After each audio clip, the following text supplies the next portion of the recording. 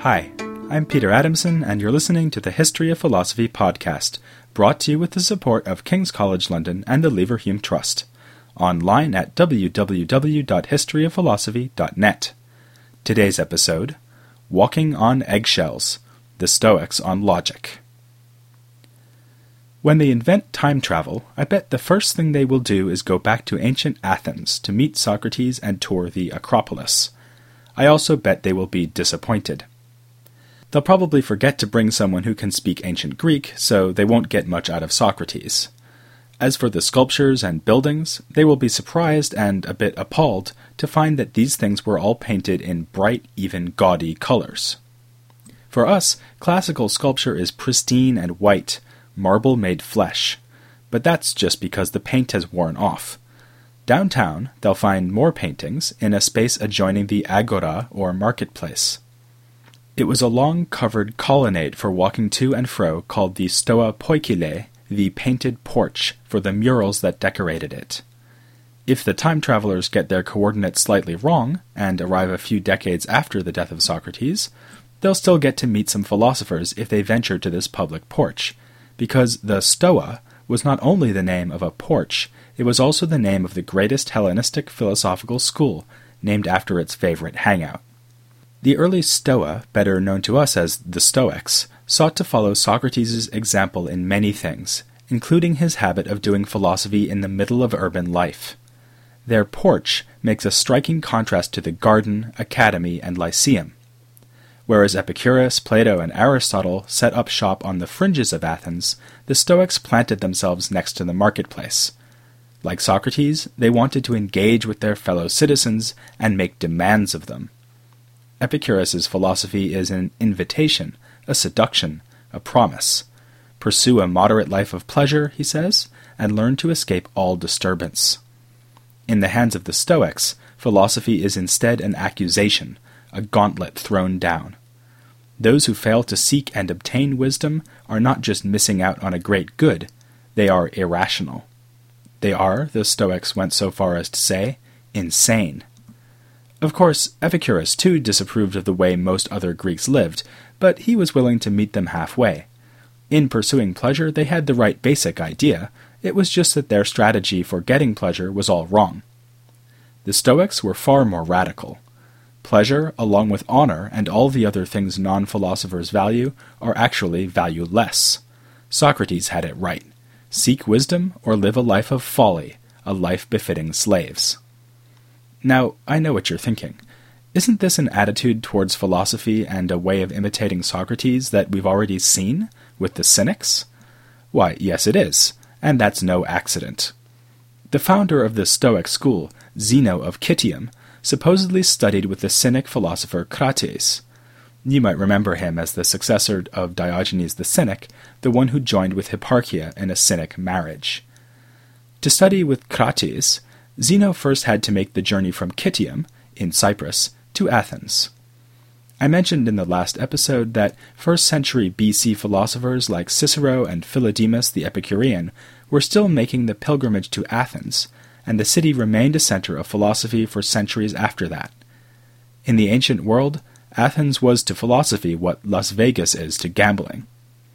The phenomenon was already well entrenched in the early Hellenistic period, with all the main Stoics turning up in Athens, even though they were born elsewhere. The ancient sources tell us that Zeno started his philosophical career as an admirer of Socrates and a follower of Crates. We get the usual roundup of anecdotes about him, some of them describing how Crates tried to school him in the Cynic lifestyle, for instance by making him carry a pot of lentils with him wherever he went. There is some independent evidence for this link to Cynicism. Zeno wrote a work called The Republic, known only through later reports. Despite its Platonic title, Zeno's Republic apparently defended a broadly Cynic political program. It proposed abolishing many of the social conventions Diogenes the Cynic had rejected. Currency was to be not merely defaced but eliminated. No temples were to be built to the gods. Traditional education was deemed worthless, and all other men should be taken as our fellows, joining in a community on the basis of virtue rather than kinship. Zeno's utopian ideas were not retained as a core of the Stoic manifesto, but his uncompromising ethical stance certainly was. However, this is only one aspect of Stoicism, and doesn't come close to capturing the full breadth of their philosophical vision. The Stoics were pioneers in just about every area of philosophy and married their ethical absolutism to careful technical analysis. Because he was the school founder, Zeno's authority and status as a moral exemplar was unquestioned by all card-carrying Stoics. Many of their signature doctrines can be traced to him. But it was only with Zeno's successors that Stoicism matured into a system that would dominate ancient philosophy well into the age of the Roman Empire. After Zeno's death in 262 BC, the headship of the school was taken over by a man named Cleanthes. 30 years later, he was succeeded by Chrysippus, who served as school head from 232 until his death in 206 BC. It is to Chrysippus that we owe the subtle and rigorous systematization of Stoicism, without which it would never have become the greatest of the Hellenistic schools. Unfortunately, not a single one of Chrysippus's works, and he wrote well over 100 of them, has survived to us today. Instead, the reports of his ideas are often found in hostile authors like Galen, early Christian authors, and members of rival schools. Nor is it always easy to pry apart the specifically Chrysippan material from general reports about Stoic doctrine. Still, the evidence at our disposal shows that Chrysippus was probably the most sophisticated and influential ancient philosopher to work between Aristotle and Plotinus. Sorry, Epicurus. He excelled in the cut and thrust of interschool debate, and for this sake sharpened Stoic doctrines and techniques of argument. Until we reach the predominantly ethical approach of Stoics like Epictetus in the age of the Roman Empire, Stoicism centers around the teachings of Chrysippus.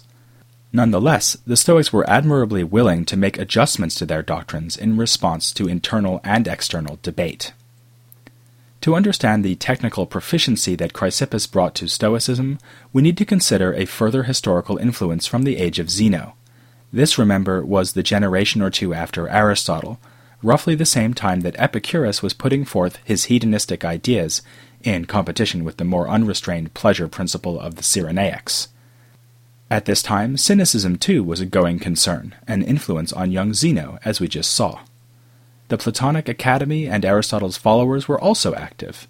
So this was a time of great intellectual ferment, with the early schools all engaging with one another in mutual criticism and polemic.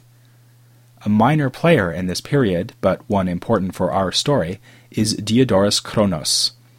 Ancient sources make Diodorus the lead thinker of the dialectical school, specialists in logic and technical arguments.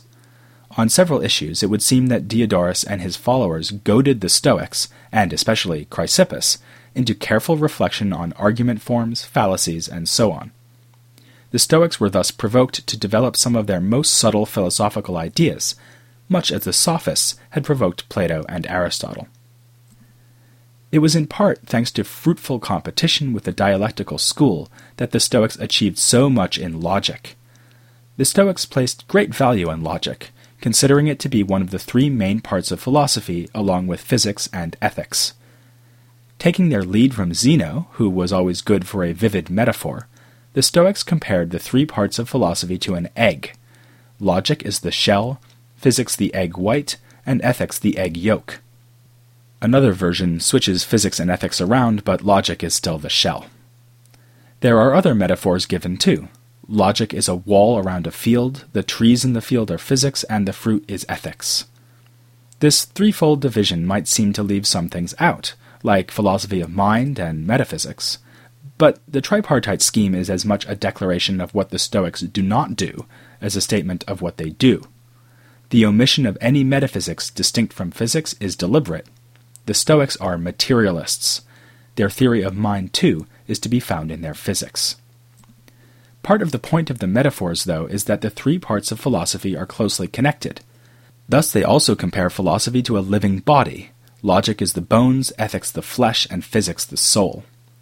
Later on, Aristotelians insisted that philosophical disciplines had to be taken in a strict order, and that one should start with logic, meaning, of course, Aristotle's logical works.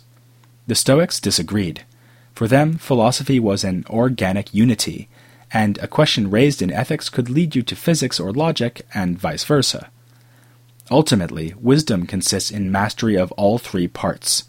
Expertise in only one would not merely be inadequate, it would be impossible, because the three are so closely intertwined. The Aristotelians also objected to the very claim that logic is a part of philosophy. As we already saw, for the Aristotelians, logic is something a bit less exalted than a part of philosophy. It is rather an instrument. This is why they called those logical works of Aristotle the organon, meaning tool or instrument. To refute the Stoic view, they pointed out that a logical argument form is empty until it is, so to speak, filled out with specific terms. The logician tells you that it is valid to argue all A is B, all B is C, therefore all A is C. But you aren't doing philosophy until you substitute some words for those letters. Throw in giraffe for A, ruminant for B, and plant eaters for C, and then you're in business. To be specific, the business of biology. You've just given a demonstration explaining why giraffes eat plants. More generally, we can say that for the Aristotelians, logic was not yet a part of philosophy because it could not on its own give us knowledge. It only gives us an understanding of the argument forms, which can be used to obtain knowledge. Now, the Stoics were certainly no slouches when it came to considering argument schemes, but their understanding of logic included much more than this. For them, logic embraced analysis of language and rhetoric. They also realized that logical points are not always philosophically innocent, as the Aristotelians pretend. For instance, their understanding of the logical notion of possibility is intimately connected with their physics. In fact, the Aristotelians had a similarly wide-ranging conception of logic. Remember that they too wound up counting rhetoric as part of the logical curriculum, and that Aristotle's Posterior Analytics, a work on philosophy of science or epistemology, was seen by them as the capstone of the organon. In light of this, I tend to think the Stoics had the better of this particular debate. The disagreement between Stoic and Aristotelian logic is deeper than this, though. When the Stoics actually start doing logic proper, they take a very different approach to what we find in Aristotle's prior analytics. As we saw, Aristotle's logic is a theory of predication. It examines the relationships we can draw between claims like A is B and some B is not C. The Stoics, by contrast, tend to give examples involving claims like it is day or this man walks. They call these simple assertions and say that they are complete because they can be either true or false. An incomplete assertion would be, for instance, this man. You have to add something further, like walks or hosts a podcast or is devastatingly handsome, to get something that can be true, or, false. The next step is to think about how simple assertions can combine into more complex assertions. There are basically three ways to connect them: if, or, and. You wouldn't think that these three little words would cause controversy, but they do. The troublemaker is that word if. Suppose I link two irrelevant statements with if and then. For instance, if giraffes are animals, then Socrates died of hemlock. Is that true? Or I might include a false statement like this: if giraffes fly, then Socrates died of hemlock. Not so obvious what to say, is it? Today's logicians and some ancient ones tend to think that if-then statements are true just so long as they do not infer something false from something true. Suppose I say, if Socrates died of hemlock, then giraffes fly. That has to be wrong. After all, Socrates did die of hemlock, but giraffes don't fly, any more than pigs do. But the other way around looks fine, or at least harmless. Since giraffes never fly, there's no harm in saying that if they did, Socrates would die of hemlock, or, for that matter, not die of hemlock. But this was not satisfactory to some ancient logicians, for instance our new friend Diodorus Cronus. And one is tempted to agree with him. Surely the point of asserting if X, then Y, is to claim that X and Y have some kind of connection. Diodorus gets closer to this by adding another requirement: it can never be the case that X is true and Y is false. This helps him rule out the truth of assertions like, if chickens are birds, then Socrates died of hemlock, because there was a time when chickens were birds, but Socrates had not yet died of hemlock. Chrysippus basically agrees with Diodorus, but goes further. He and other Stoics speak of a coherence between the two parts of an if-then statement. I am only allowed to infer y from x if the truth of x somehow rules out the falsehood of y. For instance, suppose it is always true that penguins are birds and that giraffes are ruminants. Still, it is not true to say, if penguins are birds, then giraffes are ruminants, because the fact that penguins are birds has nothing to do with giraffes. Here we catch a glimpse of how Chrysippus sees logic as relating to physics. The relation Chrysippus is describing sounds like a causal relation. Given the cause, the effect must follow. Once we sort out these issues about complex assertions, we're ready to build some arguments. These will involve at least two assertions, and of those, at least one will need to be complex. So, a standard Stoic argument might be, if it is day, then it is light. It is day, so it is light. Just as Aristotle itemized syllogistic forms and considered whether or not they count as valid, so Chrysippus identified 5 argument forms which he called indemonstrable. In other words, they are obviously valid arguments. The example I just gave, the one about daylight, would be the first indemonstrable, which has the form if the first, then the second, but the first, so the second. This looks a bit like what we find in Aristotle. Logic is the study of arguments, so you begin by considering parts of assertions like this man or walks. Then you see how they combine into complete assertions like this man walks. Finally, you work on combining the assertions into argument forms like if this man walks, then he moves. This man walks, therefore he moves. But the differences with Aristotle are more striking. The Stoics do not lay particular stress on predication, and in fact, they are downright uncomfortable with the kind of predication that Aristotle considered most important. If you remember, these were universal predications, like all giraffes are ruminants. The Stoics would be happier to put this differently and say, if something is a giraffe, it is a ruminant. In this case, with their rephrasing, the Stoics are registering their unwillingness to countenance universal entities. For them, everything that exists is material, so there is no such thing as a universal form or species, giraffe. There are only individual giraffes. Again, we see that logical points can have serious philosophical consequences. The Stoic view puts clear water between them and Plato, with his theory of forms, and also Aristotle, who tends to think that universal features of the world have some degree of reality. Let's end with a few logical puzzles. These were a favorite topic for Chrysippus, who wrote entire books about single paradoxes and puzzles, including the famous Liar and Sorites paradoxes. I've mentioned the liar paradox before. It consists simply in a statement like what I'm now saying is false. If it's true, it's false. If it's false, it's true. Great paradox. As for the Sorites, the title comes from the Greek soros, which means heap. The puzzle is this. You are asked whether 1 grain of sand constitutes a heap. Well, obviously not. How about 2 grains? Still not a heap. Your opponent keeps going. 3, 4, 5, until you admit that we now have a heap. As soon as you do that, they say, you're telling me adding 1 grain of sand turns it into a heap? It's absurd to suppose that adding or subtracting only 1 grain would make a decisive difference. Yet, at some point, a heap must come into existence, so where do you draw the line? I'm going to leave you in suspense and wait until next time to tell you Chrysippus' solution. For now, I'll consider another logical puzzle he confronted, which introduces a major topic in Stoicism, modality, in other words, the concepts of necessity, possibility, and impossibility. Again, Diodorus Cronus provided the provocation with something called the ruling or master argument. The idea seems to have been this.